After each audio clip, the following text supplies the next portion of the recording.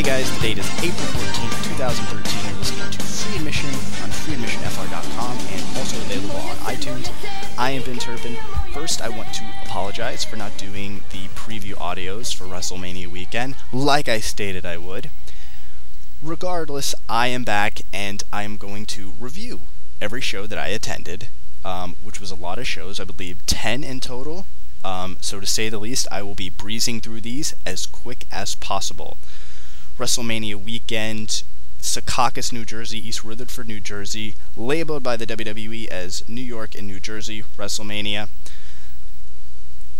I don't know if I should save this for after, but what I will say is that I never want to go back to either of those places. A place that wasn't either of those was where I saw the first show, Pro Wrestling Syndicate, my first Supercard 2013 Night 1 in Metuchen, New Jersey, which I can't say is exactly a place I would want to go either. Again, you don't go to PWS for the booking, you go for the novelty and the random matches, and the show delivered in that aspect. Trimperetta, Sanjay Dutt, Dan Moff, Kevin Steen, Necro Butcher, who I haven't seen in a number of years. 2010, late 2010, I think was the last time that I saw him live. John Morrison and Elijah Burke working a ECW main event from 2000. When did ECW go off the air? 2007, 2008, probably later than that. But total ECW match, not a good thing. Just went very long, but it's not like I blame either guy. John Morrison only knows how to work one way, and I think Elijah's the same way. The Pope. Rock and Roll Express of Ricky Morton and Robert Gibson against the Briscoes was 6 minutes. Actually, I don't even think it went 6 minutes. I think it went sub 5 minutes, and I think the Briscoes got the heat on Gibson. Morton makes the hot tag, and a drop kick, a dual drop kick was the finish, I believe, on Jay. So I think technically that makes Ricky Morton now the number one contender for the Ring of Honor World Title. There was a couple of other things. There was a big battle royal that had Human Tornado in it. That was the highlight. A couple of other randoms, Hurricane Helms. And then the main event, Jushin Liger, who I got to see twice this past weekend, Tony Nese and Davey Richards. Actually, pretty fun 10.5 minute match. We got a clean finish. There was no shenanigans like pretty much every other match had. The one thing I took away from this match was that I want to see Tony Nese and Davey Richards as soon as possible, but that seems all but impossible at this point in time, unfortunately. Tony Nese essentially signing in the WWN Live universe, Davey Richards in the ROH universe. But again, that match was originally scheduled just to be one-on-one on this show, but it's not like it's exactly going to be put in the best position in PWS, and I don't think it's exactly the company where they're going to necessarily go all out, even if they were put in the position. Not to question their work ethic or anything of that nature, but their exchanges in the match were incredible. Like, they were noticeably... They and it wasn't because Liger was necessarily slow. I mean, Liger isn't the Liger that he was in his prime, but everything they did was so on point and was just like, honestly, like I dropped my mouth. Like, that's how impressed I was by their exchanges. Just so quick, so crisp, and hopefully a singles match in a prominent place or a relevant place can happen sooner or later. And I think Tony Nese, now that he's in the WWN Live universe, I think hopefully he'll get a little more attention because he certainly deserves it. The second show I attended, so that was in Metuchen, New Jersey. I went from the Newark airport to Metuchen on Thursday the 4th, hung out there with a friend for a few hours, then hung around Metuchen, which there's not too much to do in Metuchen, New Jersey. And then that night, back to Secaucus, and then at 4 p.m. the next day, or I guess 4:30 to 4:45 p.m. the next day, we got the Evolve 19, the Evolve title tournament. This is a show I feel like I don't have to, this should be an easy one to get through just because I think everything that has been said about it at this point, almost a full week later, and I'm doing a review on this. Bad booking, bad crowd, bad issues, pay-per-view issues, pretty much a disaster in every conceivable way. And even in the one area that you usually don't have to worry about when it comes to the WWN Live universe, at least with Dragon Gate USA and Evolve, is I thought the work too was maybe a little under the standard. And I don't think it was necessarily that the work was under standard, it was just that I think part of it, and I think for an example right off the bat, that four-way with Sammy, Jigsaw, Rich Swann, and Samurai Del Sol, sometimes just there seems to be those shows where every opportunity, like you already have a bad crowd, but the people were there in numbers. I mean, there was 400 or 500 people there, where they're kind of itching, or they're almost at a point where you're going to get them into a match, and then somebody botches something, and Samurai Del Sol botched his middle rope dive twice in this match, and it was I thought in both instances, if he would have hit that solidly, or just hit it, without completely fucking it up, the crowd would have been into the match, and he didn't. He messed it up both times, and I think that was kind of a tendency or a pattern that kind of ended up repeating itself over the course of the night. The tag match with Brian Kendrick and Gargano against Gulak and Orange Cassidy, I've said it before, I like the character breakup on shows with Gulak and Cassidy, but I think it hinders the work too much, especially when we all know what they're capable of, which is a lot more than this. I think on some cards it works fine. On other cards where it's severely lacking, like this one ultimately turned out to be, it's a problem, especially when the match gets 15 minutes, and they actually tried to have a pretty entertaining tag match, but it just didn't work. Nobody cared. Not that it didn't work. Nobody cared, pretty much every match, so that goes without saying. And they tried to do, they did a good amount, they tried to have a good match, but just didn't necessarily turn out as good as I would have hoped, or as I think they would have liked. And again, I think a big part of that is just Cassidy and Gulak's character work. And again, not to be repetitive, but it doesn't help when I know what they're capable of in other places. I don't want to talk about the booking. The booking is pretty obvious. You had Sami Callihan already work one match previously to get to the next round against the number 1 seed Chuck Taylor, and they established his injury by having him jump in the ring, and that's when it happened. Chuck Taylor looked like a total geek. Not that he's not. He's a total geek. That's pretty much what he's been relegated to in Dragon Gate USA and Evolve. Not that he should necessarily be any more than that. I'm fine with it. I think this match went 8 or 9 minutes. I think people were at first kind of deflated because I think they bought that Sami actually injured himself, and I think part of it was, even myself, was that it would have been such a stupid booking move to have him injure himself that way, or to be injured that way, that I almost bought into it. Maybe that was the idea, but rather than help me buy into it and get behind Sami, it really just deflated me, and I thought this match was really terrible, and it didn't help that Taylor couldn't figure out which leg to work. So I figured out pretty quickly that was just the way that it was booked. Fox and Ricochet, probably one of the two positives of the show. This was probably by a little bit the best match they've had. I know that's not saying too much. The match at Evolve 17 was essentially just that, a match, kind of the minimum that you would expect from the two, and then they had that Respect match at the November Northeast Triple Shot for Dragon Gate USA, which was a main event match, but was a little different, which I can appreciate, but not exactly, again, at the level that you'd expect, especially for them to be on the main event of that show. And here, I think they went 12, 13, 14 minutes, something like that, and Fox wins his first match by disqualification.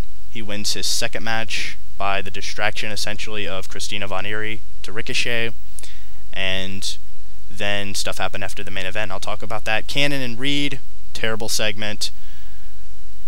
Super Smash Brothers and the Young Bucks. This was a condensed version of, it was essentially a tag match that was the first show in a Triple Shot, where you knew both teams were going to have matches the next two nights.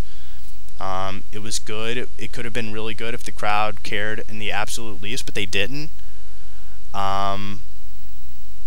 and that was, Super Smash Bros. 1. The Young Bucks won the tag titles the next night, so it's going to set up a rematch, and I'm sure the next match will be far superior to this one.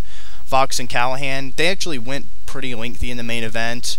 I felt pretty uncomfortable. This was a rare circumstance live where I felt very uncomfortable during this main event because I just thought they were doing a lot of stupid things.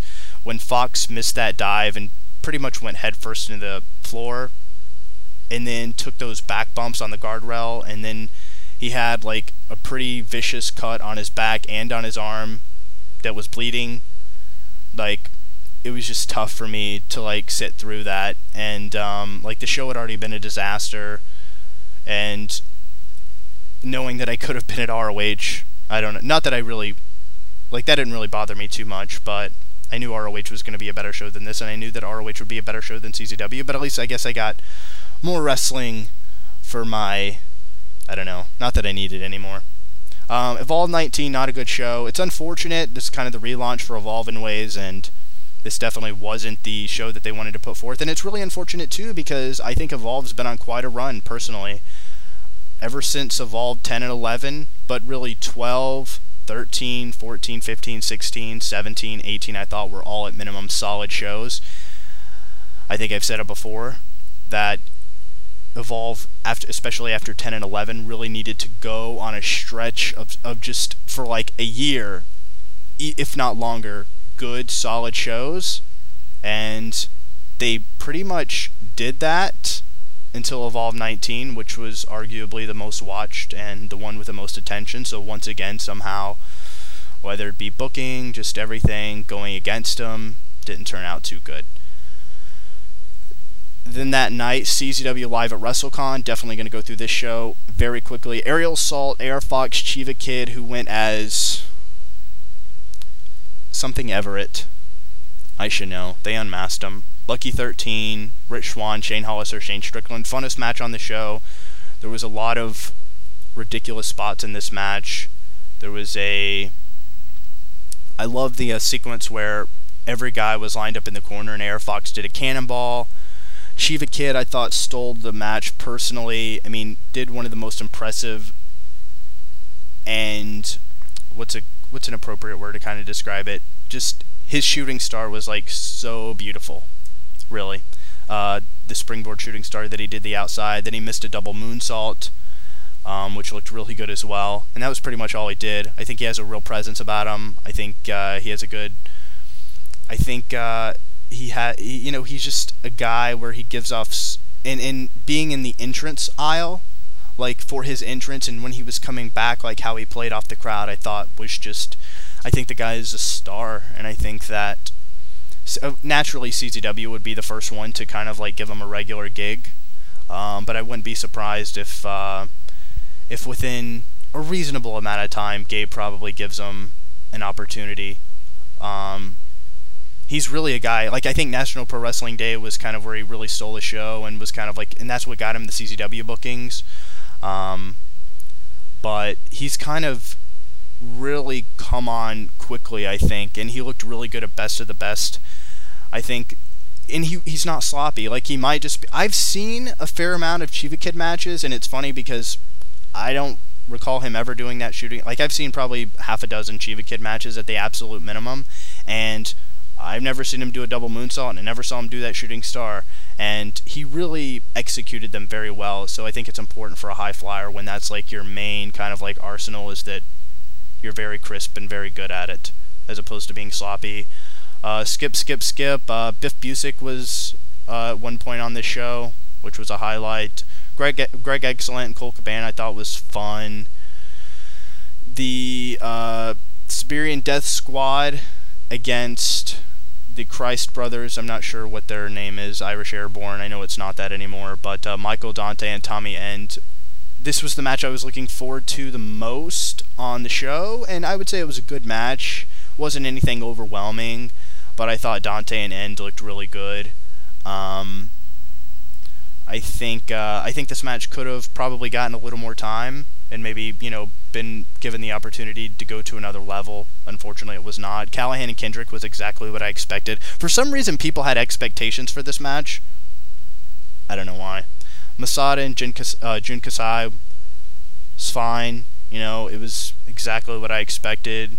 Personally, not my cup of tea, but, you know, when I only see it live, like, I've really only seen matches like this now twice live, and actually it was in the last 4 months that both of them happened, so you're not going to hear me complain too much. I went to Keiju Big Batal, and I probably just pronounced that wrong, and somebody will tell me if I did pronounce it wrong. I originally wasn't going to go to that show, but I ended up getting a free ticket right before. Wackiness ensued. After we actually watched, me and JP, we watched like half of Supercard of Honor. At this point it was like 4 a.m. and I finally passed out. To get up and do 4 shows in the span of, 14 and a half, 15 hours, something like that. The first show we saw was Shimmer, Volume 53. This was Saturday. Okay, I might come off overly harsh on this show. First, I thought this show sucked. I really did. I was incredibly displeased with the matches that they booked coming in. Some of them, it's ideally a showcase, and it's a showcase show where you put on matches that's going to introduce an audience to your product. I mean, this was a lot of people's first time seeing Shimmer. It was their biggest crowd ever, and that's cool. That's why I think I'm not going to complain too much about some of the matches that they booked. Like Jessie McKay and Madison Eagle was fine to do that. Hamada and Athena was probably the best match on the show, and that's a fine match to book. The first one I'm sure was better, that I've heard was kind of highly touted, and this was like the big rematch. My biggest complaint of this show was, and I don't think I've made it any secret, was the fact that, like, and maybe she's hurt, maybe I'll give them credit for that, but that Kana got thrown in a 4-way tag elimination. This was her debut in the Northeast. You know, maybe labeled as her debut on the East Coast. Granted, she was on Shakara's Burlington show and Kingsport, Tennessee, which I was fortunate enough to see her for, so this wasn't kind of like my first live experience, and probably my only, that will happen, and probably the only time that a lot of people have an opportunity to see her, because they're certainly not going to Berwyn, and she's not going to be booked on any other shows. And I got to see her have a 20-minute Shakara main event with Sarah Del Rey, so I'm not, like, overly annoyed, but I'm overly annoyed because she got stuck in this match. And maybe, look, if I'm giving them credit or giving them the benefit of the doubt, look, Lufisto got hurt, maybe they had to switch things up and they went home early. It seemed kind of rocky after she got injured, but at the same time, there's 5 other girls in the match. Work around it. Seriously. She was in the ring for all of maybe like 2 or 3 minutes, and I just disagree with him booking this match. And then naturally, just because these shows are happening as I'm recording this, Shimmer 56, I think, is happening. Well, 54, 55, 57 would be going on as I'm recording this. They did her and Jessie McKay, which is actually a rematch from the Burlington Shakara match that they did. They did Madison Eagles, which was actually originally supposed to be the Burlington match, but Madison Eagles got injured. And then they did her in a 4-way, and I think they might be doing her and cheerleader Melissa. I may sound ignorant because that might not be what they're doing at all, but based on what's happened on 57 so far and who's left and the win that Kana got at 56, I think it was to set up her and cheerleader Melissa, and when that does, I'm sure you can see me on Twitter being very displeased about it. Mia Yim and Amazing Kong. I mean, Mia Yim is probably one of my favorite female wrestlers to watch right now, so I'm not going to see her live that often. I actually have seen her live now twice in a month because I saw her at the TNA show. Kong is not... There's a good dynamic there, and it was an okay match because of that dynamic, but I would have rather seen Mia Yim against somebody else, like pretty much anybody else. Her Lion Salt, by the way, is incredible. I believe it was Shine 7 or Shine 8. I think it was when they did the 6-man on one of the shines, and she did the best Lion Salt I've ever seen. The air she got was just awe-inspiring, honestly. Mercedes Martinez and Kurihara, her final appearance in the U.S. She's retiring. She wasn't there this weekend for Shimmer.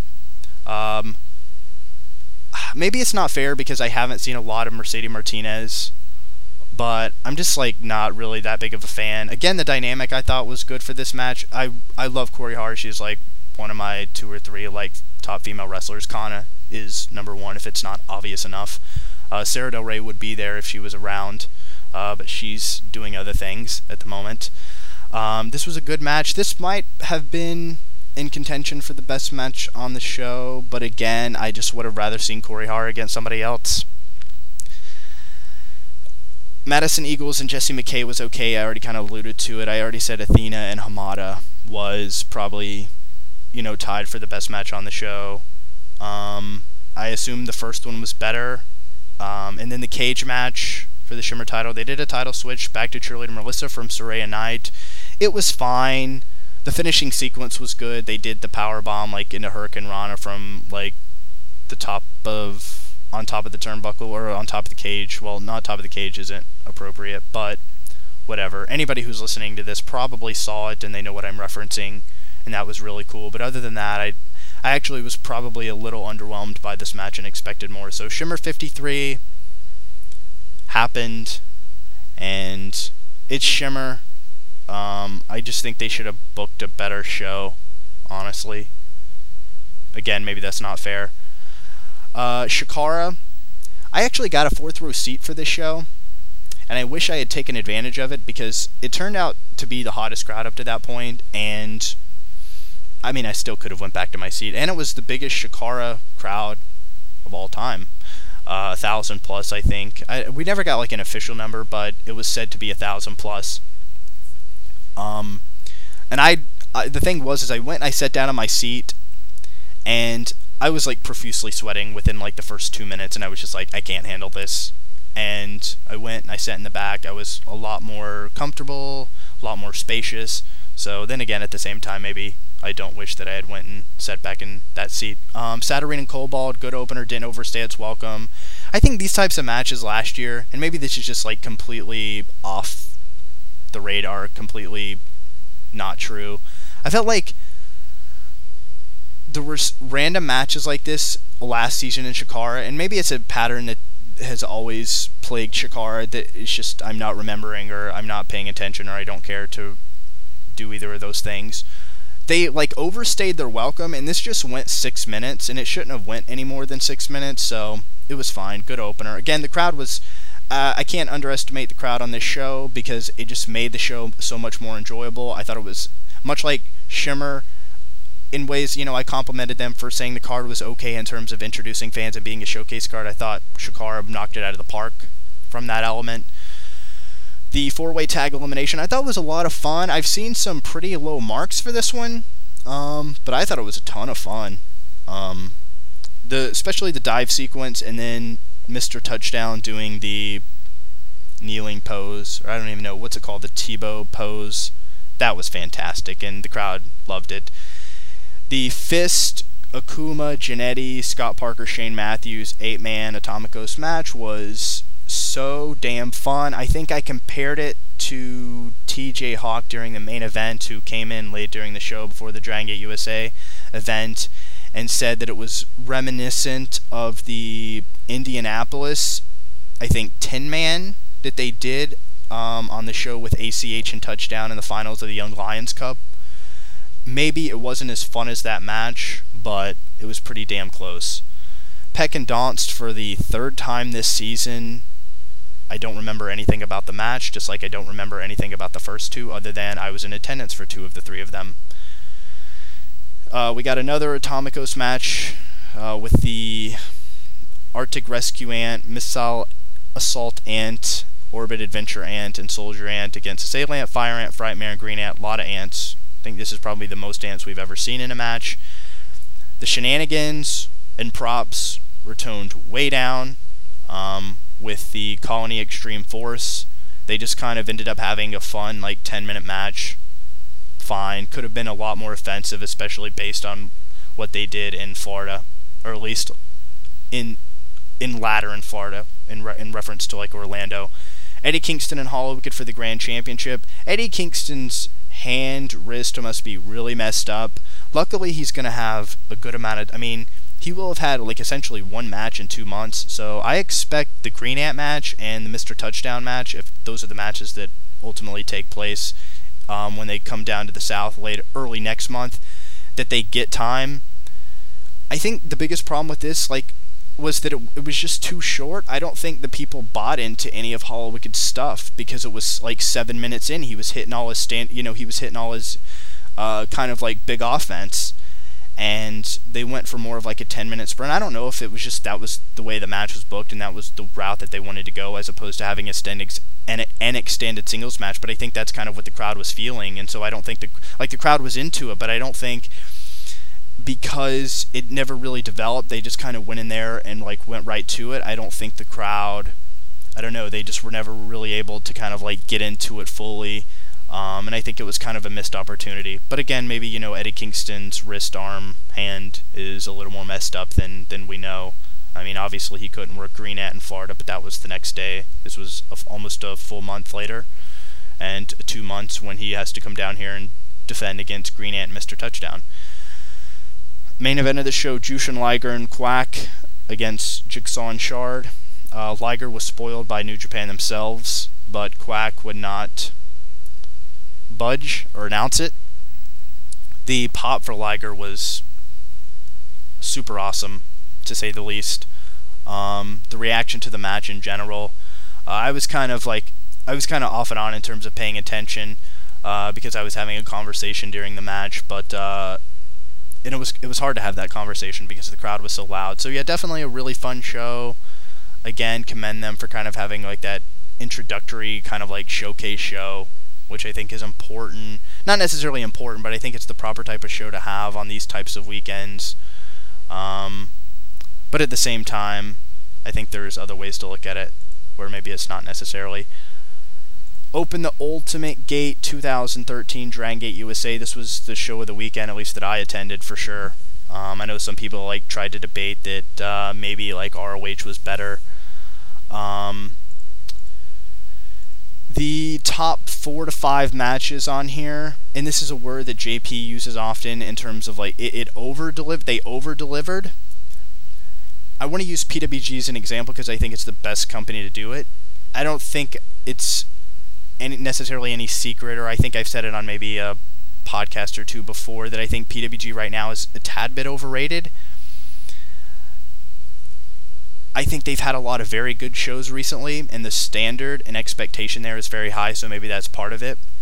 But the trend in late 2010 with like Steen Wolf and Fear, and then they had DDT4 2011, that was a period where they had 3, 4, 5, maybe a half a dozen shows that over-delivered.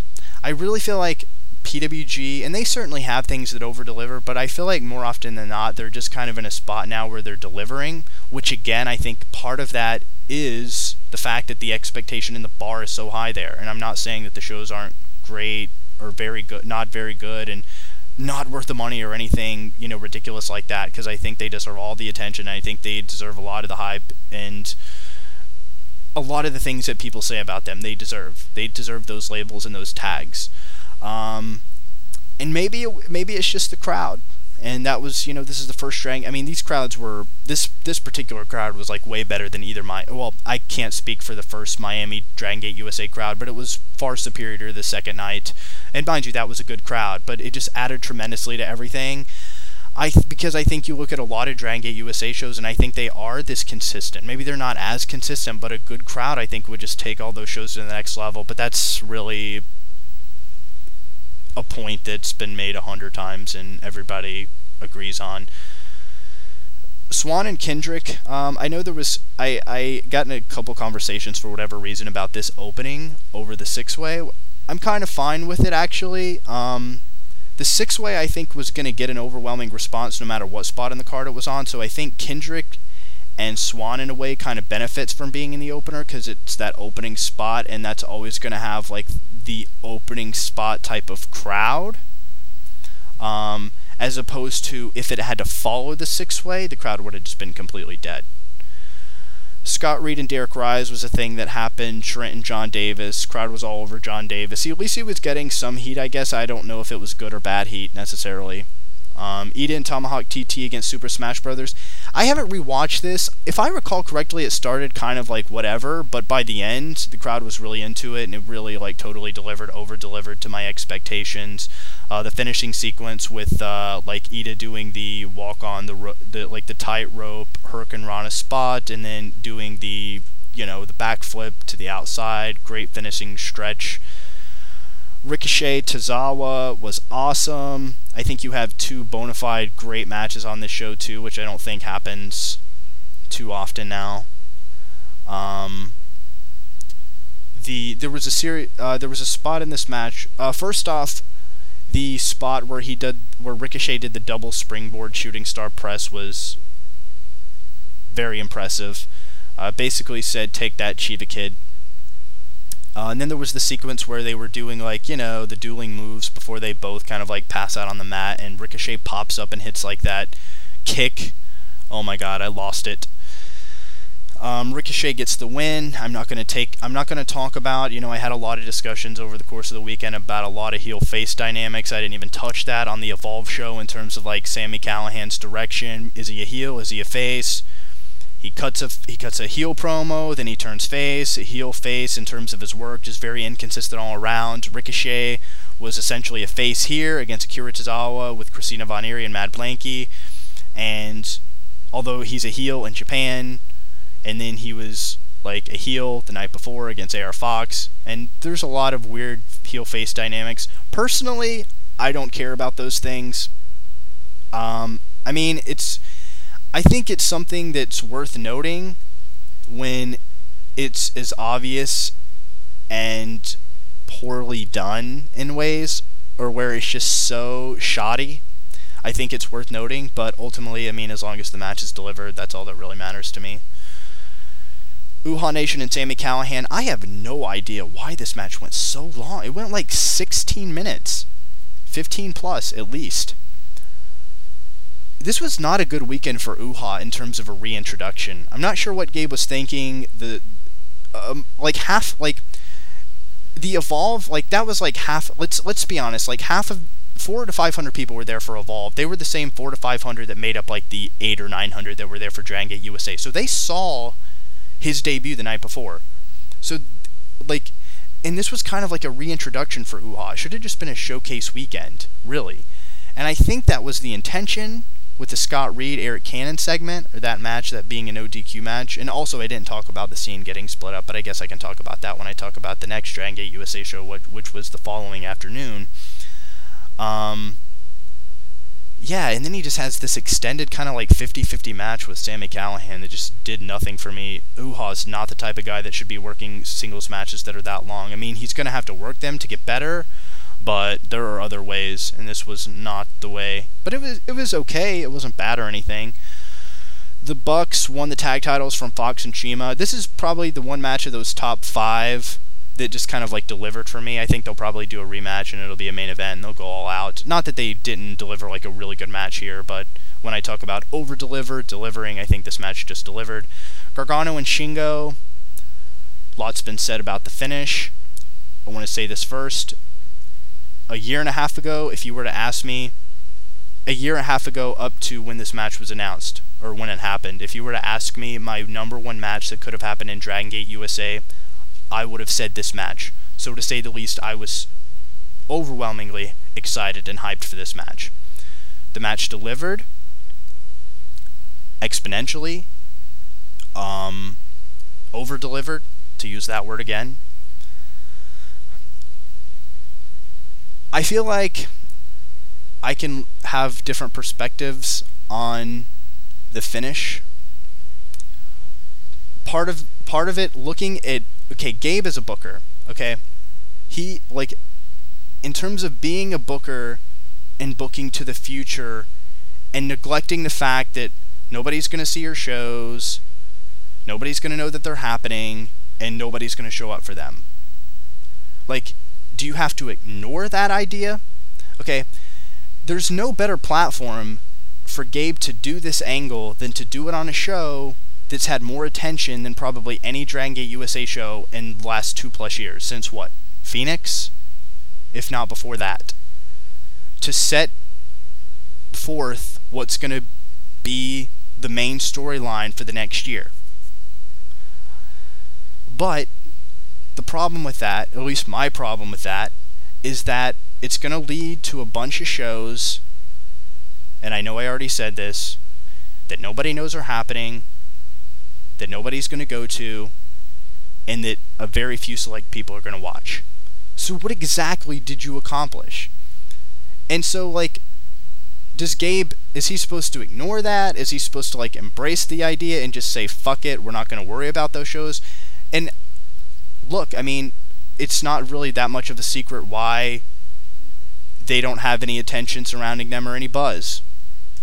They don't even have any shows announced right now. It's just one example. So it's like, so Gargano turned heel, and it was this, like, big angle after, you know, having, like, this 15-plus month, you know, like, face title run. And it's like, alright, so what's next? We don't know. So, you know, it's tough. It's tough. It's got to be tough for Gabe. You know, I give him the benefit of the doubt, or I give him credit that like he's in a tough position. But then he says a lot of stupid things. As anybody that knows me knows how I feel about Gabe, and how I feel about some of the things that he says. But that I do realize and recognize that he's in a tough position sometimes. And maybe I'm completely off base here with these thoughts. I will say this too. It's a week after the match, over a week after the match, 8 days or whatever it is. I don't see a lot of buzz for the match. I don't. I'm not seeing the retweets, match of the year, 5-star match. I don't. And I think it's because of the finish. I will say that there are a handful of people that I know personally that say they are more interested in the product because of the Gargano turn, but at the same time, those people won't know about the shows coming up unless I tell them about them. And they're the people that are on Twitter every single day. And that's just a fact. And it's sad that it's that way, but that's the approach that Gabe and Sal decide to live by, and it's the one that's going to come to fruition where nobody knows. So, I mean, if they do a clean finish, and it generates this buzz of being like the match, and people go out of their way to see it, which one is going to generate more buzz? Which one's going to generate more attention? I don't know. Personally, I mean, when it comes down to what I want personally, I hated the finish. But, like, you know, I'm going to give them credit, and I'm going to look at it from at least what I perceive as both sides of it. And maybe, I'm sure there's other ways that I could look at it, and there's different arguments that people could present. But the match itself, I mean, up to the finish was incredible. I mean, JP, live for it and Davey Shingo, he was pretty confident, like 30 minutes after the show, that it was better than Davey and Shingo. So I think, you know, and I think that was like the, top second or third match voted that year in terms of like match of the year online.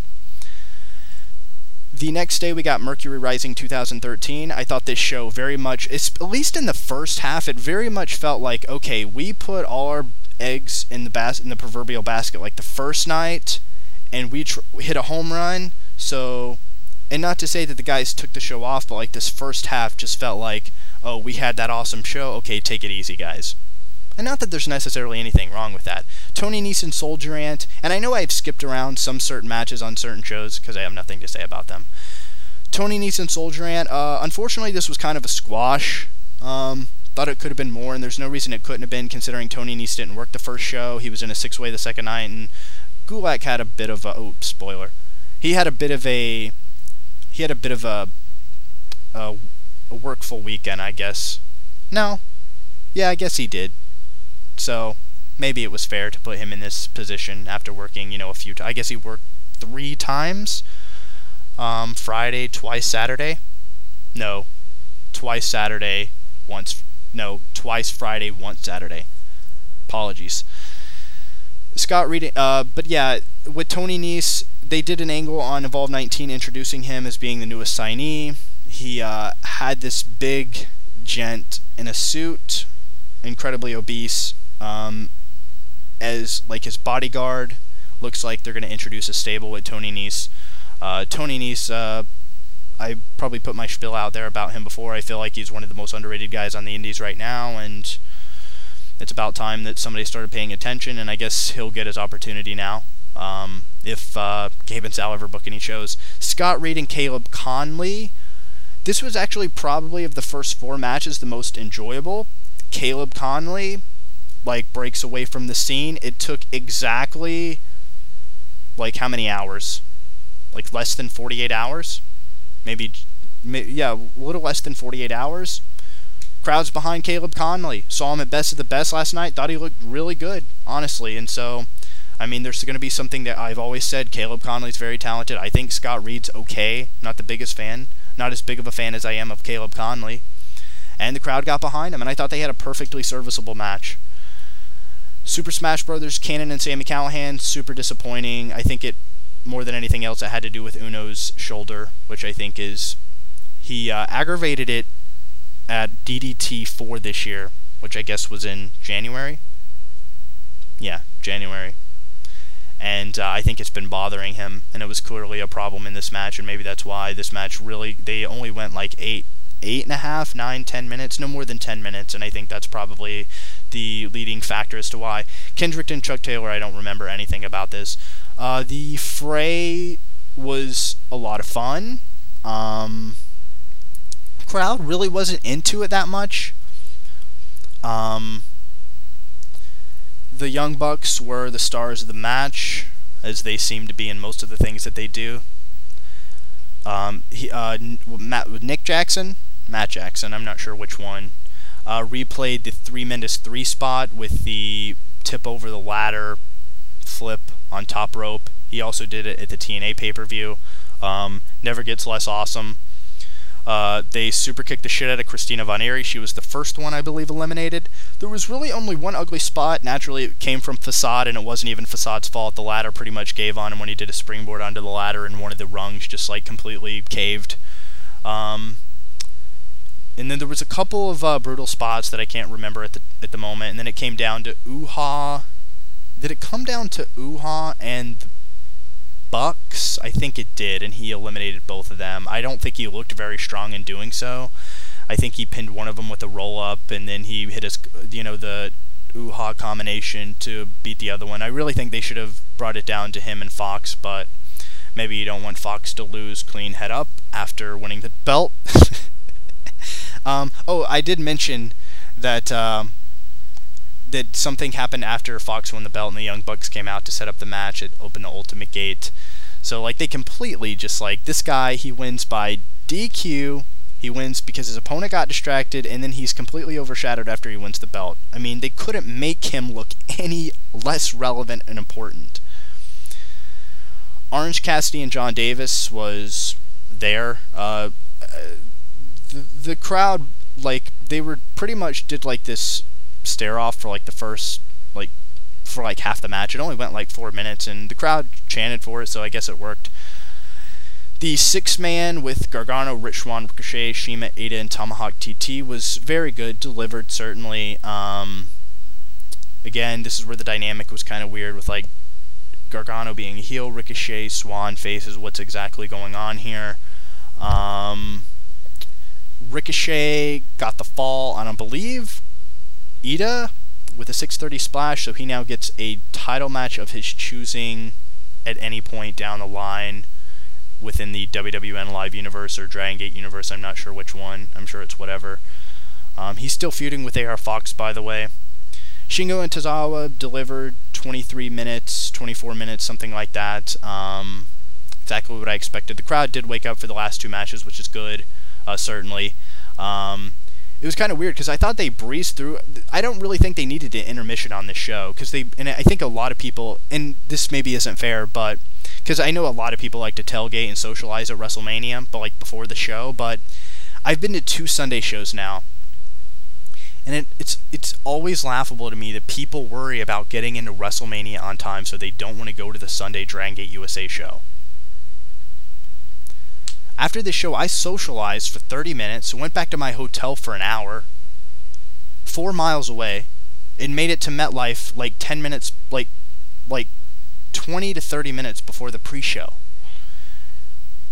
And same thing in Atlanta. I remember people, like, I know some people, again, they like to tailgate and they like to socialize, but I know people specifically that didn't go to Dragon Gate USA in Atlanta because they didn't think that they would get into WrestleMania on time. We did Dragon Gate USA, I believe we went to get something to eat, and we walked right into WrestleMania. I was probably one of the first people in my seat. Maybe every person that states that is because they want to tailgate and socialize before WrestleMania. Hey, completely understandable. Speaking of WrestleMania, WrestleMania 29 from MetLife Stadium was a show.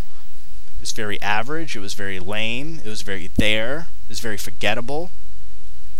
I think the biggest problem with WrestleMania the last 3 years, and arguably you could say, like, before that, like 25 and is really, and 26, is that it doesn't, well, 26 may be a little different. It doesn't feel like WrestleMania until The Undertaker's match. And that's not like a slight at him or his opponents. Like, that's not their fault. And his match is always in, like, I think the Hell in a Cell was kind of like at the halfway point of the show, but most of the time his match is in the second half or very late in the show, so that's a big problem. I think WrestleMania, especially the last 3 years, desperately misses the Money in the Bank. Because the Money in the Bank, it's always a guaranteed at minimum very good match, a very fun match. And I think that it's always a good match to have in the first hour or in the first half of WrestleMania, even if nothing else delivers, to make people feel like it's WrestleMania, because it's always super entertaining. And the last 3 years, in the first half of the show, there hasn't been anything super entertaining. There's barely been anything entertaining or anything above average.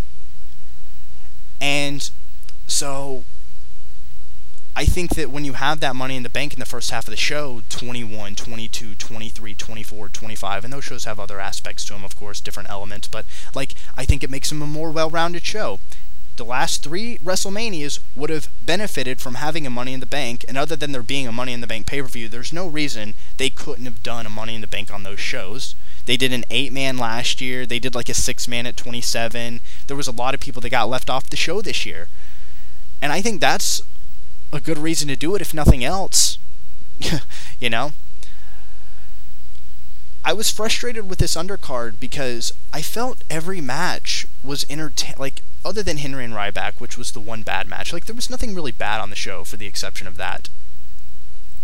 I thought 4 of the first 5 matches were entertaining, and I felt like the work in the match, I thought it felt like they were working like it was WrestleMania in terms of, like, their offense. Like, it didn't feel like they were just doing stuff that they do on every other TV or on every other pay-per-view or on a house show. Granted, I've never been to a WWE house show, so maybe it's a completely different alternate universe, but I doubt that. I doubt that highly.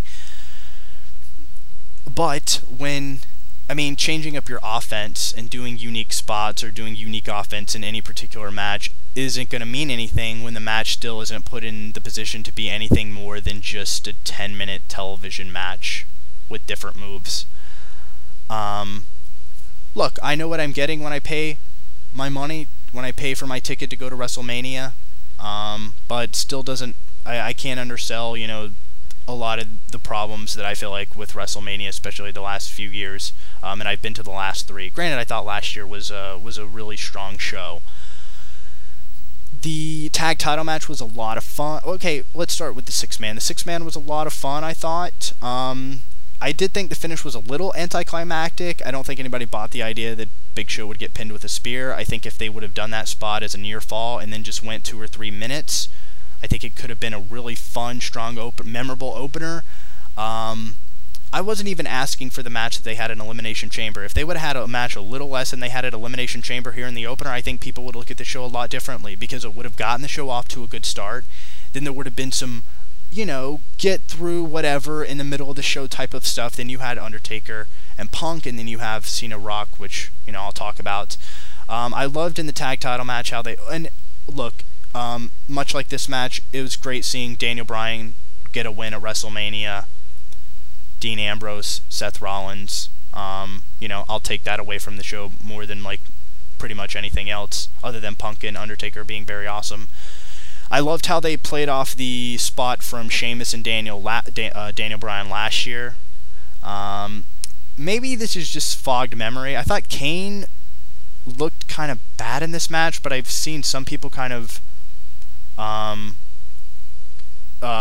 praise his work in the match. I think they could have spotlighted Big E a little bit better in this kind of setting. But it was a fun match. It was probably the funnest match on the show, other than Undertaker and Punk, of course. Fandango and Jericho was just Jericho doing a lot of stuff, carrying Fandango. I think with this match, a lot of people seem to have liked it. Like, they liked this match more than the opener and the tag title match, which I just don't see at all. Unless you really like Jericho just doing moves on a guy.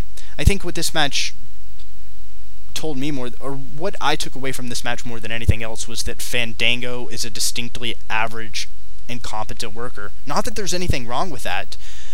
There was one highlight with him cutting off Jericho's springboard dropkick from the middle rope on the inside to his opponent, who's usually standing on the apron, and he hit a kick.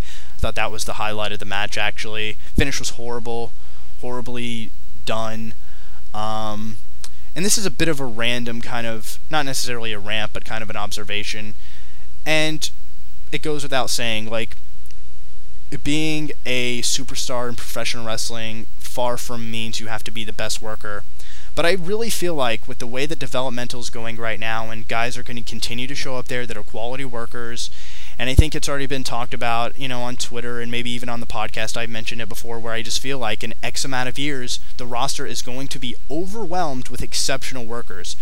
To the point where I think a guy like Fandango, now granted, everybody was humming his theme and everybody thinks he's a star now because of that, and that may very well be true, and I'm not discounting that people can't become stars without being even decent workers, and he may get better, and with there being so many good workers in the WWE right now, like, I think it's all-time best, personally.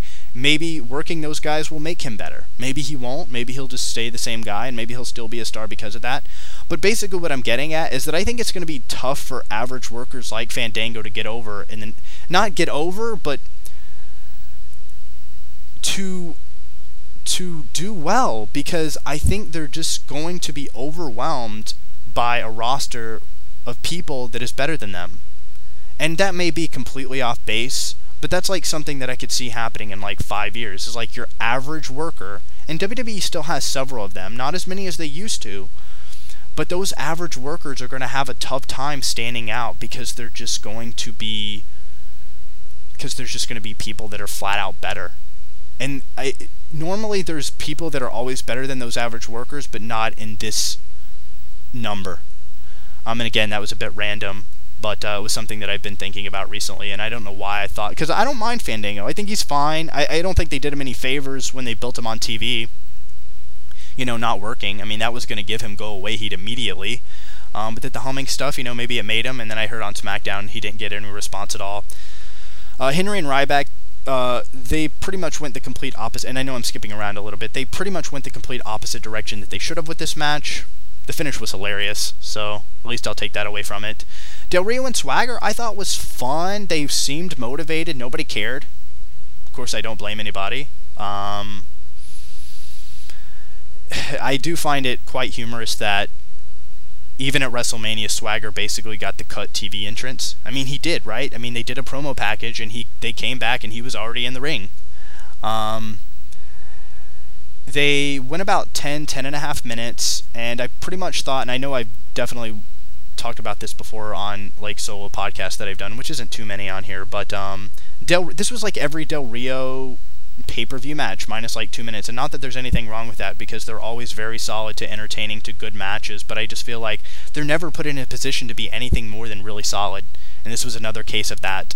But I was entertained by it. I thought it was another solid match that just was never going to be anything more than a TV match, because that was the position that it was put in. Undertaker and Punk was awesome. Like, more I think about it, the more I really like it. The more I like it, I should say. I'm still debating with myself if I think it was better than the Edge match from 24, but I definitely thought it was better than the Batista match. I thought it was better than the first Triple H match by leaps and bounds.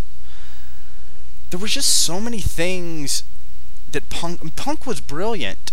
and that's not to discredit Undertaker or to, hopefully, I'm not coming off like too much of a big CM Punk fan, because I am obviously a massive CM Punk fan, but he just proved in this match why, and I know it's very cliche even for a person like me to throw out there, but why he may very well be the best in the world. His mannerisms, his, and this is usually on both guys, but his more extended singles matches, especially some of the recent ones with Cena, his tendency, like when I watch a CM Punk match, I feel like he scouted his opponent, which I don't feel like when I watch most big matches. It's just like, oh, he's going to do this spot because that's what he does, and this guy's going to do this spot because that's what he does. My favorite spot in this match, believe it or not, and there was several to take away from it, was when Undertaker does his drop down in the corner and then comes off, and I'm sure other people have reversed it, but, being the blind CM Punk fan I am, I'm going to recognize this one. No, that's not really why, but probably just forgot more than anything else.